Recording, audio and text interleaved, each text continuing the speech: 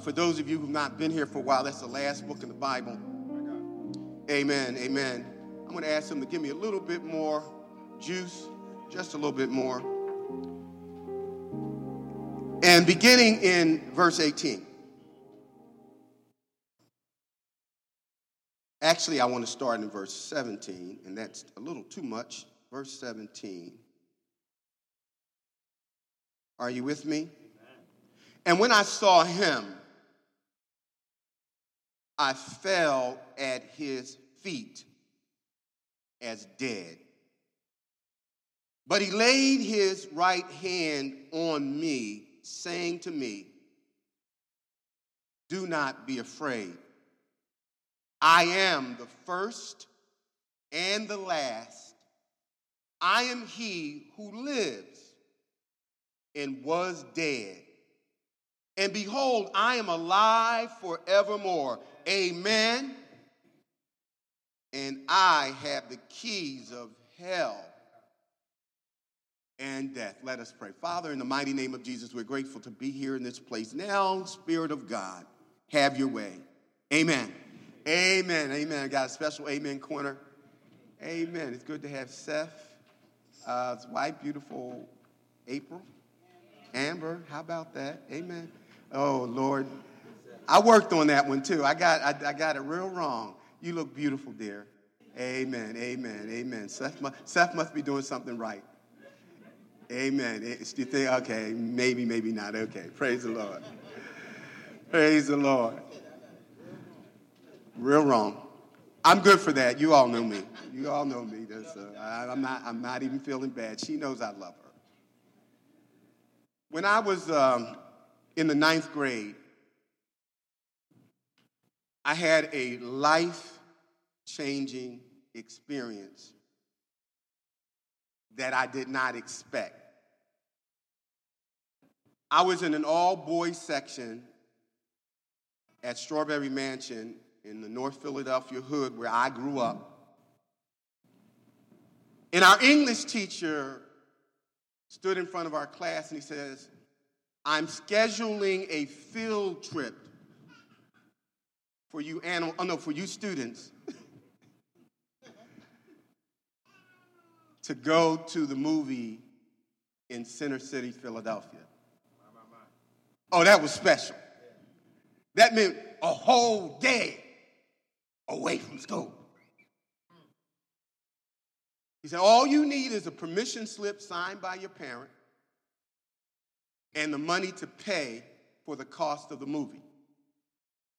Now, what was strange about this offer is the principal, our teacher never told us the name of the movie we were going to see.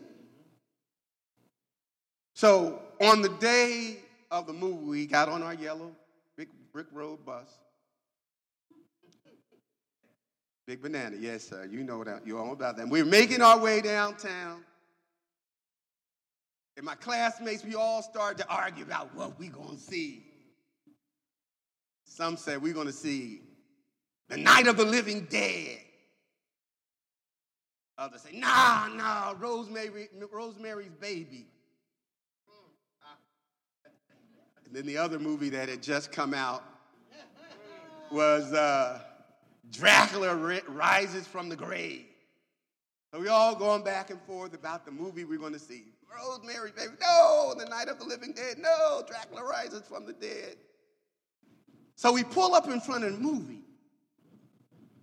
And to our shock and amazement, the name of the movie that we had been scheduled to see was Romeo and Juliet. You talking about some upset brothers from the hood. The teacher literally had to force us to get off the bus. And he said, you're not getting your money back. So we grudgingly made our way into the theater to watch Romeo and Juliet. But something peculiar happened kind of towards at the end of the movie. I looked around because I kept hearing some sniffles. I want you to know that every one of those dudes, along with me,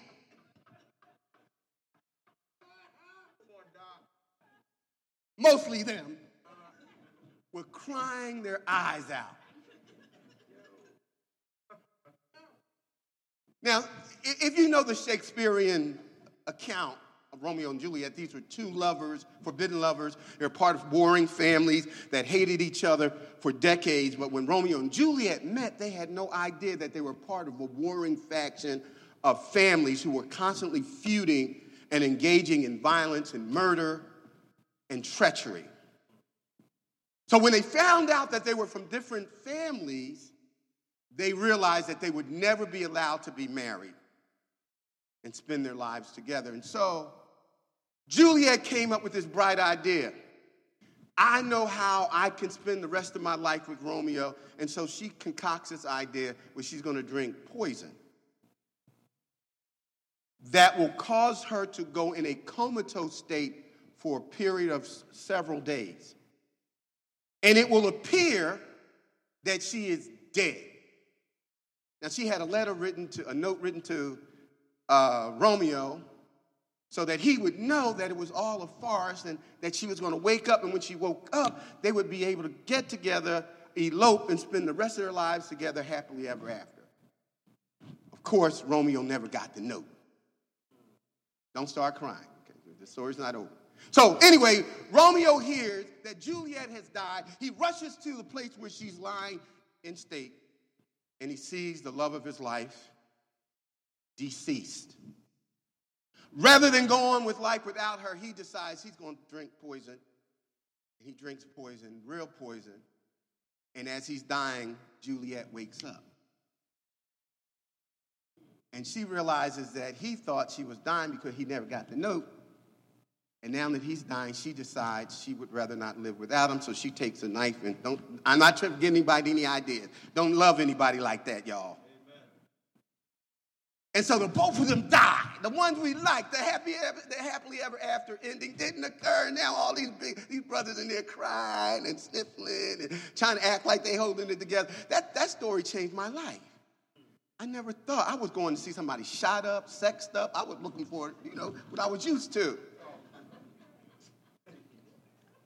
I want you to know that 2,000 years ago, on the outskirts of the city of Jerusalem,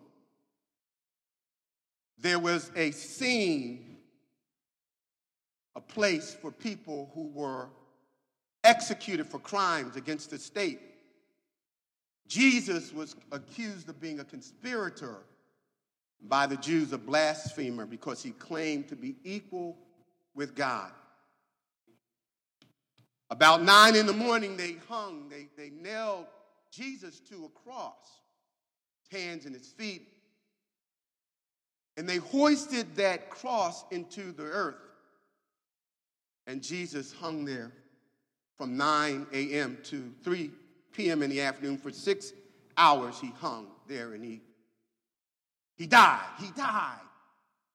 Now, this wasn't like Romeo and Juliet. He wasn't faking death. He actually died.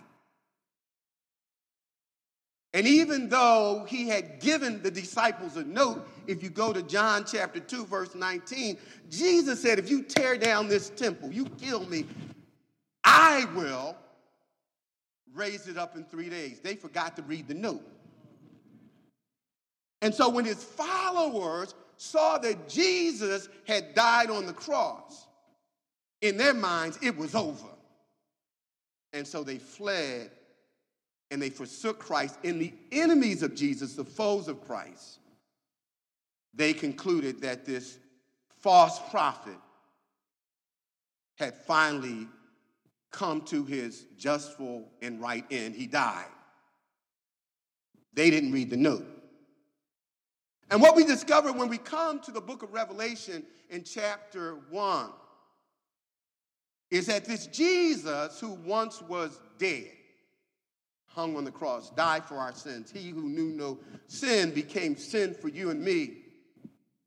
Remained in the tomb for 3 days, just like he said. And he rose again. Listen to the words. He says, I am he who is alive and was dead.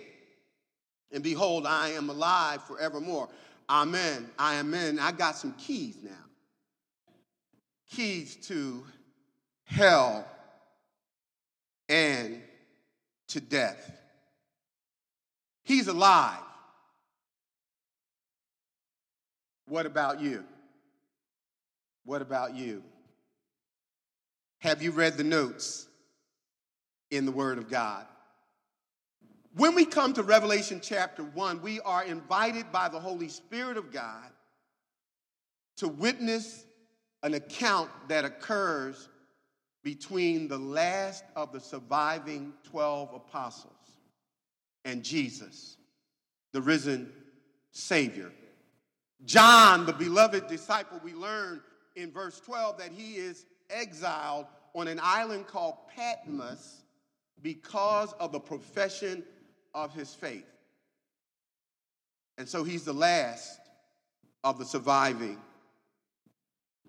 apostles. Kind of different from what everybody's calling themselves today, but from a biblical apostle. And so Jesus says to John, he says, I was dead,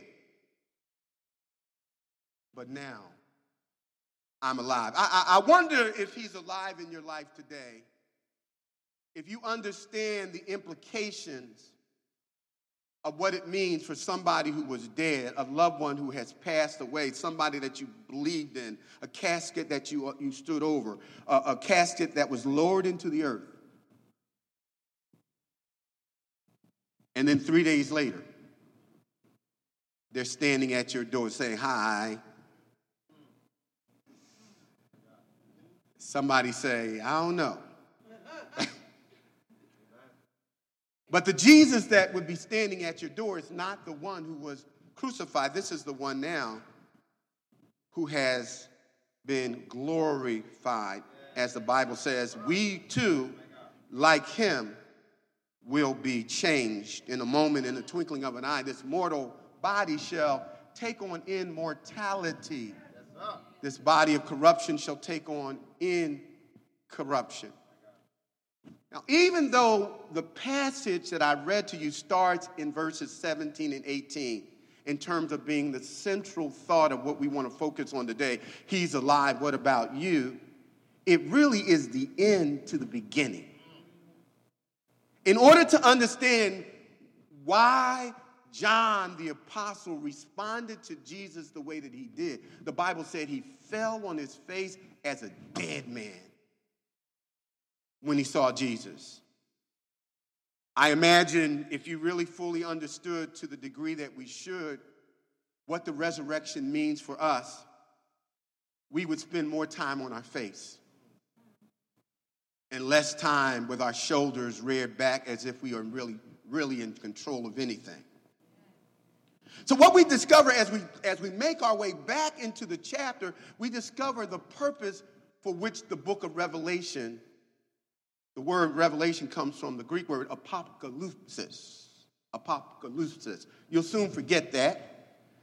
But it means to unveil, to reveal, to demonstrate, to show. And so verses 1 through 2 talks about the purpose of the book of Revelation. The book of Revelation is an unveiling, it's a revealing, it's a demonstration, a manifestation of the person and the work of Jesus from when time began in eternity past, before there was ever a clock, before there was ever history, before there was ever space. Jesus existed in the form of God. And he did not regard becoming equal with God something that he had to earn, because he was always God. In the beginning was the Word, and the Word was with God, and the Word was God. And the scripture says in verse 13 of John chapter 1, and the Word became flesh.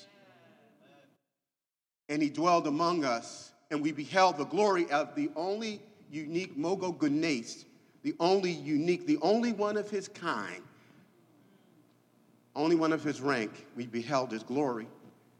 And so the purpose is to unveil, to reveal Jesus' person and work from eternity past until the eternal state That is a period of time where time as we know it ceases to exist, but time never ends. And so the book of Revelation is about that. It is a book that was written in the past about the future for present day living. And so we see the purpose. The purpose of the book of Revelation helps us to understand what it means that Jesus was resurrected and why that's so significant. Resurrection means, we don't hear that word often, we see it in movies, etc., but resurrection has to do with bodily returning or coming back to life after you have died. Physical coming back to life after you have died. Jesus is the resurrection. So the purpose is to unveil that, to make it clear that he who once was dead is now alive. But he always lived because he's the Alpha and the Omega, the beginning and the end. Are you still with me? And then in verse 3, he makes a unique promise to those who read the book of Revelation. Listen to what he says in verse 3. Do you have your Bible with you? He says in verse 3, "Blessed is he who reads and those who hear the words of this prophecy," this apocalypsis, "who hear the words and keep those things which are written in it, for the time is near." The end is near. The end of the end is near. And so he says, the promise is this: there's a special blessing to those who read the book of Revelation. I still get terrified when I read it. I've been saved for a long time. I don't plan to be here when all this stuff happens, but to think of what's going to happen. But he said, blessed are those who read the book of Revelation, hear it being read, but most importantly, there's a special blessing if you obey it, because the time is near. And then he moves from talking about the purpose of the book, the promise that the book brings to those who obey, who hear and read. Now he gives the proof for why we can believe that Jesus is really the resurrected Lord. And I want to share with you 3 reasons why we can have full confidence that Jesus is the resurrected Lord. Are you still with me? In verses 4 through 8, I'm not going to read all the verses, but the first point that I want to share with you regarding that is the authority of the authors of the words recorded in Revelation, the book of Revelation, is the reason why we can trust in the revealed truth about the resurrection of Christ.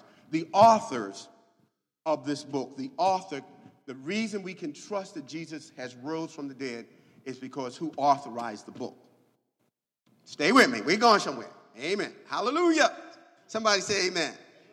Amen. Verse 4 says, John, to the 7 churches that are in Asia, grace to you and peace from him who is and was and who is to come, and from the 7 spirits who are before his throne, and from Jesus Christ, the faithful witness, the firstborn of the dead, and the ruler over the kings of the earth, to him who loved us and washed us from our sins in his own blood. Say his own blood. And has made us kings and priests to his God and Father. To him be glory and dominion forever and ever. Just stopping right there. We are introduced to the 3 authors who give credence to the book of Revelation regarding the resurrection of Jesus. The first author that we can have full confidence in, he said, to him who was and is and always shall be. That's God the Father. I can trust what's in this book about Jesus because the author is none other than God the Father. And he said, then to the 7 spirits, that is the whole 7 represents completion and perfection. And so it represents here the perfection and the completion of the Holy Spirit, who is omnipresent in the presence of God. And so he says, and the 7 spirits, the Holy Spirit is also authorizing or giving authority to what is recorded in the book. So God the Father, God the Holy Spirit, and then he says, and from Jesus Christ, the faithful witness. And so the three authorities behind what is recorded that can cause us to trust what is written is none other than the divine Trinity. God the Father, God the Son, God the Holy Spirit back up the truth and the proof that Jesus really rose.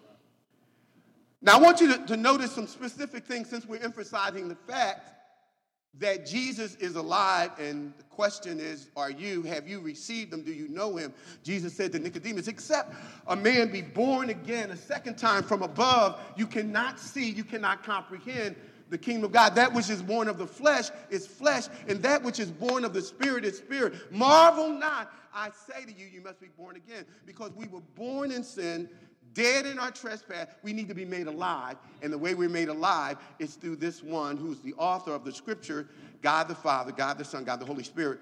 But the person that gives us that access, as the scripture says, neither is there any other name given unto men whereby we must be saved. None other than who?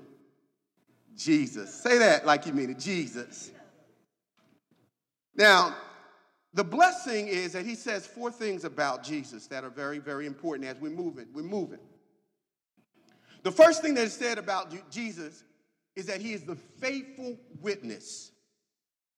This one who was dead but now alive and never will die again. He is the faithful witness. And what that means is he is a faithful witness because he has never broken or gone back on his word. Jesus is the Savior, the only one who can save us because he lived a sinless, perfect life. The Bible says we have not a high priest who cannot be sympathetic towards our weaknesses, but he was tempted in all points, like we, without sin. Amen. Amen. I'm losing my equipment here. Amen. I'm really losing this equipment. Amen. Praise the Lord. Praise the Lord. You still with me? Amen. Amen. We're going to switch up. Amen. Praise the Lord. So he's the faithful and true witness because he's never sinned. He has never sinned. We have a high priest. He was tempted just like you and I, but he has never sinned. He has never sinned. Not only is he a faithful and true witness, but he's the firstborn. Jesus is the firstborn from the dead.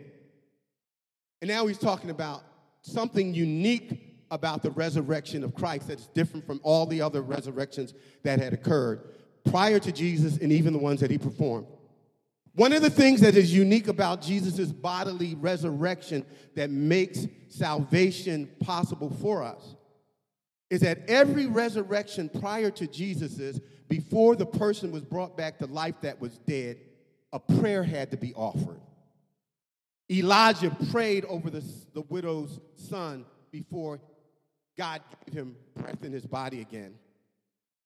Peter prayed over Dorcas before she was resurrected. Jesus prayed at the tomb of Lazarus before Lazarus came forth, having been dead for 4 days. So Jesus' resurrection, he's the firstborn. His resurrection is different from all the other resurrections. Not only is Jesus' resurrection different because he didn't have to pray. He said, I'm going to take, you can kill me, but I am going to cause this body to be raised again. So he resurrected his own body without prayer. But his resurrection is unique because he is the first person who came back to life, never to die again. Everybody else who was resurrected had to go and die again. We always think, oh, Lazarus was raised from the dead. Praise the Lord. I'm thinking, Lazarus, I was in heaven. Why I want to come back here? I love my family, and man, it was nice to go to fellowship and church with folks, but I got to go through this again. And so Lazarus, Jesus is the only one who rose from the dead, never to die again. But there's a third unique thing about the resurrection of Jesus. He didn't have to pray. He rose never to die again. But he is the prototype. He's the template for all resurrections that are to follow. He is the first fruit. I like the way John puts it, and I shared this on last week. 1 John chapter 3, verse 2, he said, Beloved, now we are the sons of God. We are the children of God, and it does not yet appear what we shall be. But when we see the resurrected Jesus, we shall be like him, for we shall see him as he is. And we're going to be like Jesus. You're talking about a great reveal. We're going to be like Jesus. And so he is the firstborn of the dead. He is the faithful witness. But he also is he is the ruler over all the kings of the earth. The Bible, Jesus said after he was resurrected from the dead. And this is unique. After the resurrection of Jesus, he said, all power and authority in heaven and in earth has been given to me.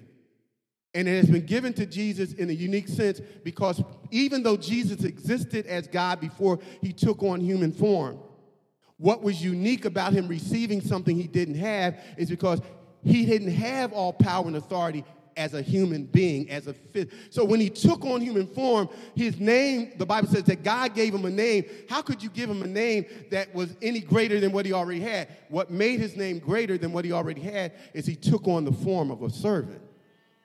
And now the Lord adds to his title, not only servant, but Lord of lords and King of kings. Stay with me. Another thing that is said about Jesus is that he's coming back. He's coming back. It says, behold, he is coming in with a cloud, and every eye will see him. And even those who pierced him, who put him to death, all of the tribes of the earth will mourn because of him. Even so, amen. Here, John is referring to the fact that when Jesus was, after he had taught the disciples for 40 days, I'm teaching y'all because we don't know the Bible. Now, our church does, but we haven't taught folk the Bible. That's why when bad stuff happens, we fall apart. That's why we don't have a reason for the hope that is within us. We haven't learned the Bible. I can make you shout. I can make you shake a leg. I ain't trying to make you shake no leg. I'm trying to help you to understand because the Word of God works. As Jesus, in Acts chapter 1, having taught for 40 days on the mountain of Olives, he began to ascend into heaven. And the disciples were looking at Jesus as he was rising up into heaven. And two angels appeared and they said, why are you standing here gazing? Why are you stunned? He said, because the same Jesus, in the same manner that he's rising into heaven, he's going to return. How did he go up? In bodily form. And the scripture says, every eye shall see him when he comes through the clouds to do judgment upon the earth. Even those who slew him, they shall see him. And so we can trust what the book of Revelation reveals about Jesus is because the authority behind it is God the Father, God the Son, and God the Holy Spirit. Now, I had a buddy in the 8th grade named David Carter. We were in music class, which was very close to the principal's office. Say hallelujah. On this particular day, we had a substitute. The substitute was not having a good day. We had that brother speaking in tongues. But we had an unexpected visitor. Mr. Gillespie, the meanest, if his cousin must have been said, the meanest man on the planet was the principal of our school. He was walking to his office and he overheard what we were doing to that poor substitute. God bless him. Mr. Gillespie came in looking like Mr. Gillespie. Everybody, nobody wanted to be on the same side of the hallway as him. He just looked mean. And he gave us a strong warning. Then as he was leaving, one of the students, David Carter, said, "Get out of here, you meathead." He had a meathead too, y'all. He really did. Mr. Gillespie turned around He came back in the room. He said, who said that? David Carter said, I did. Mr. Gillespie proceeded to go to where David was seated. He didn't ask him to stand. No, he was too polite to do that. He just drug him by the collar of his shirt. Oh, yeah, he hit every step. This was a studio. So we were like on the highest level of the studio, and he drug him down every step. And then he got him outside, and you could just hear him hitting the wall. Boom, boom, boom. You thought somebody was dropping bombs. That was the last time we saw David Carter at our school. He didn't die. But the principal's words had authority. When he said be quiet or else, he had the ability to back it up. So we didn't play with the principal.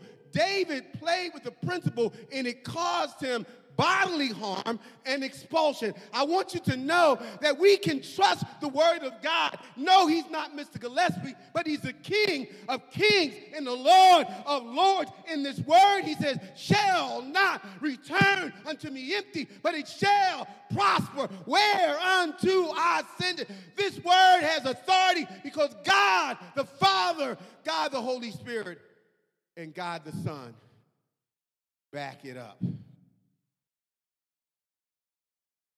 But here's something else that gives us proof that Jesus, in fact, is who he said he is, the resurrected Savior.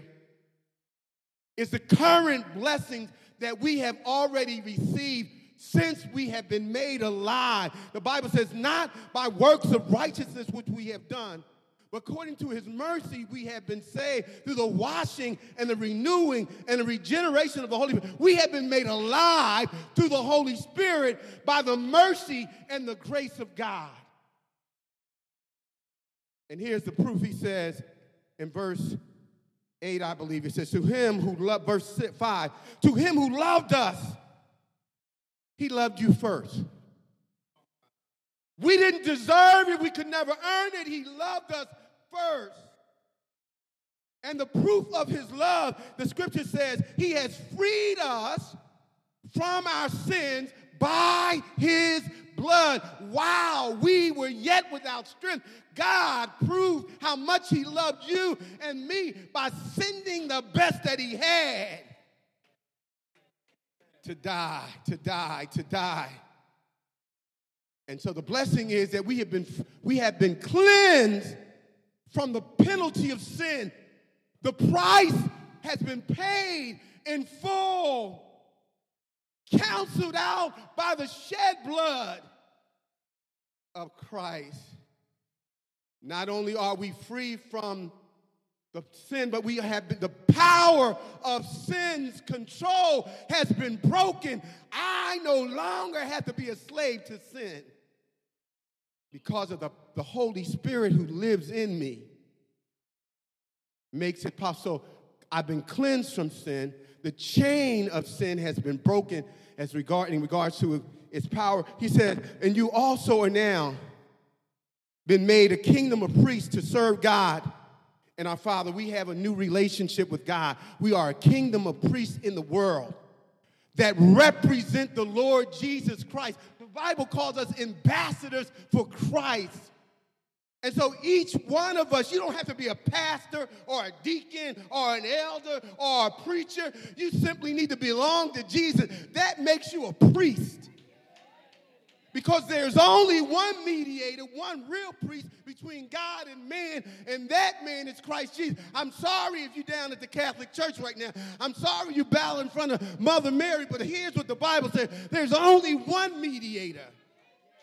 One mediator between God and man, and his name is Jesus.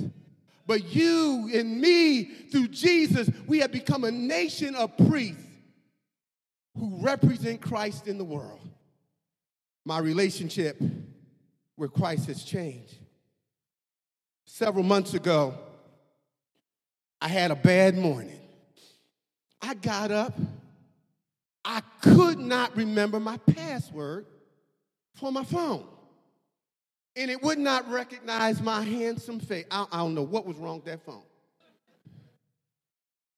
I must have tried accessing my phone. I don't know how many times I tried until it finally said, "You is locked out."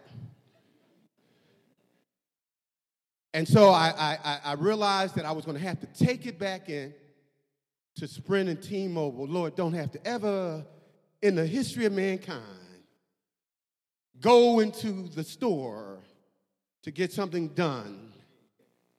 So I go in, and they said, "Well, sir, we will open your phone for you, but we will take it back to the factory, the factory, whatever, we're going to go back to the way it was when you first got it. Everything that you have saved will be erased.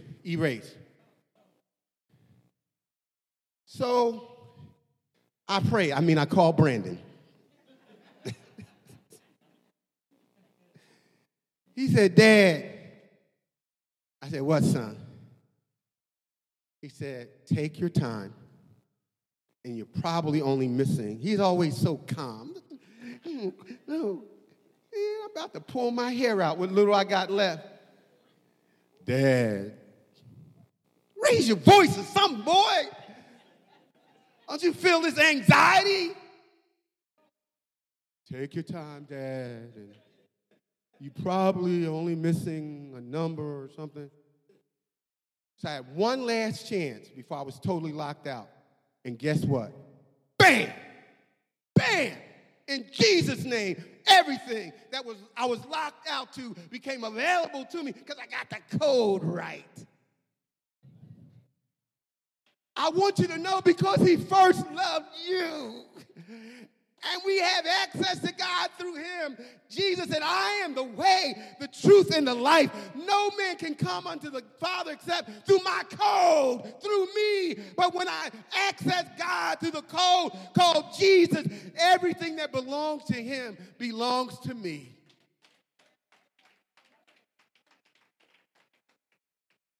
The proof is based on the authority of those who authorize the word. The proof is also based on what I've already received. Let me close with this. The power of being in the presence of the resurrected Christ causes John to worship. One of the beautiful things that is happening as a result of our first 15 minutes of prayer every morning at 6 o'clock to 6:15, folks have gotten loose in praise. Folks have learned through our experience of how to get into the face of God, into the presence of God. And what happens whenever you find yourself in the presence of deity, you aren't standing anymore. This ain't no eye contact. This is your face on the ground. This is your energy being zapped from you, but you ain't hurting. You're just being held down by the power of the Holy Ghost. Have you ever experienced that? And so here we have in these last verses, beginning in verse 9. I'm not going to read all the verses, y'all, because everybody ain't used to reading a whole bunch of Bible verses, right? But we read that John, the beloved disciple, he says, "I was exiled on the island of Patmos, and I was in the Spirit on the Lord's day."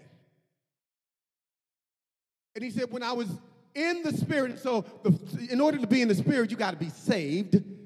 You got to know Jesus. You got to be alive. You got to be alive spiritually. He was not only saved, but he was in the Spirit. He was Spirit-filled. He was controlled by the Spirit of God. You know how it is when you high on something and your mental status is altered. He said, I was altered in my mental and emotional status because I was drunk in the Spirit. You ever been drunk in the Spirit? If you've been drunk in the Spirit, when you think about the resurrection, you ought to praise him right now. You need some Christians who know how to get drunk in the Lord, who know how to really get inebriated in the Holy Spirit, who don't have to drink any libations. All you got to do is think about the goodness of the Lord and all that he's done for you. Somebody ought to praise him right now. Did he wake you up this morning? Did he rescue you and set you free? Oh, you ought to praise him right now. Oh, thank you, Jesus. And he had set a time aside on the Lord's day. You ought to set some time aside on the Lord's day to be in God's house. That ought to be a priority. There's nothing like being in the presence of other believers, because the Lord said, where 2 or 3 are gathered in my name, things are loosed and things are bound. As he was in the Spirit, he said, I heard a loud voice that sounded like trumpets. A loud voice. He heard a loud voice. And he said, I looked and I saw someone who looked like the Son of Man. That's the title that Jesus used for himself. And so he thought it was Jesus, but he wasn't sure, because the description of the one he saw, he had a robe that came down to his ankles, a sash that crossed his chest, and all of that made sense. And he said he had hair that was like wool and was as white as wool, and it was thick. And oh, I know he's black now. No. So he's still seeing a man. And he said he had feet that were like polished bronze. He's still trying to figure this out. He looked like the Son of Man, but I ain't never seen him with polished bronze feet. I ain't never seen him with hair that is white as wool. And then it gets really weird. He said he had eyes like flames of fire. And he said out of his mouth came a two-edged sword. So what John is describing is something more than a mere man. That's why he fell on his face. So he heard the voice, he turned to see what it was, but he didn't understand. But here's where it gets good. I'm so glad he rose. He rose. How you know he rose? Jesus said, I am he. The one that he talked about in previous verses was God, who's saying, I am he that was and will always be. Now Jesus said, I am the Alpha and the Omega. And then here's how he knew he was. He said he touched me with his right hand. Oh, a spirit can't touch you. You can't see a spirit. But he said he touched me with his right hand. And he said, be not afraid.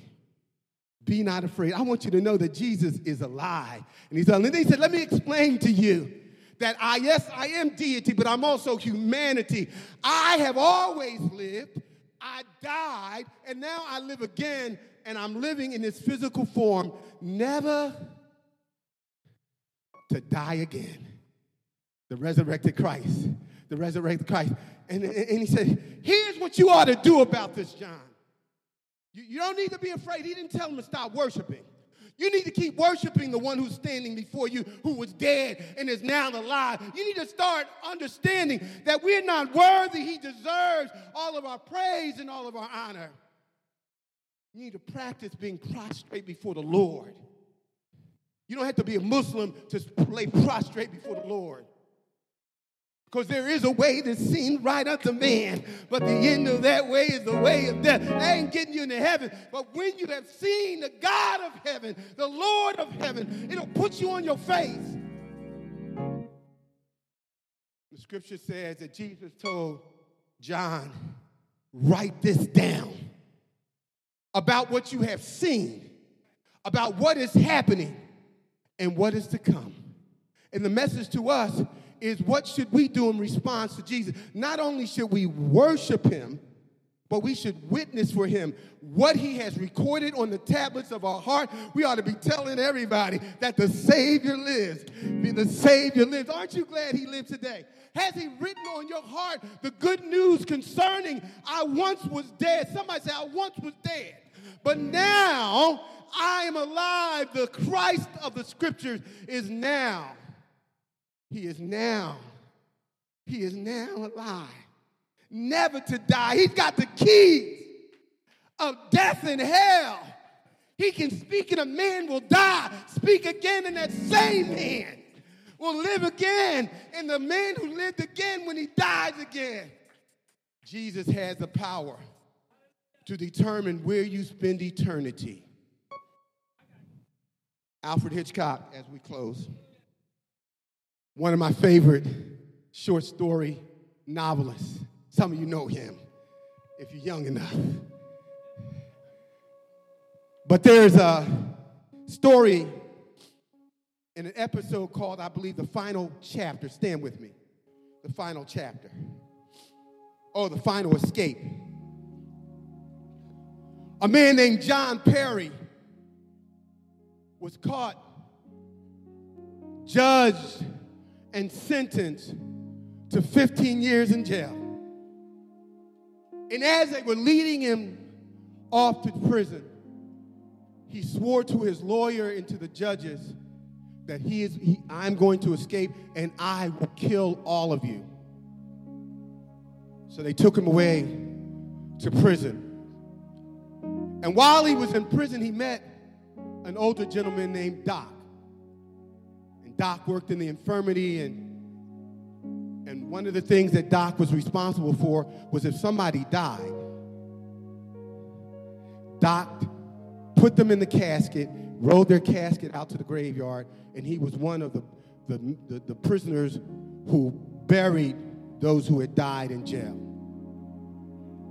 Doc had a granddaughter who needed a major operation, and John Perry had money. And so he made a deal with John Perry. He said, if you give me the money to help my granddaughter, get her surgery, I will help you to escape. And here's the plan. The next person that dies, I'm going to put you in the casket beside them. And when the bell tolls, I'm going to walk you out to the grave, along with the other prison workers, going to lower you into the grave. And when the guards and the other prisoners leave, I'm going to dig you up from the grave, and you can escape. The night finally came.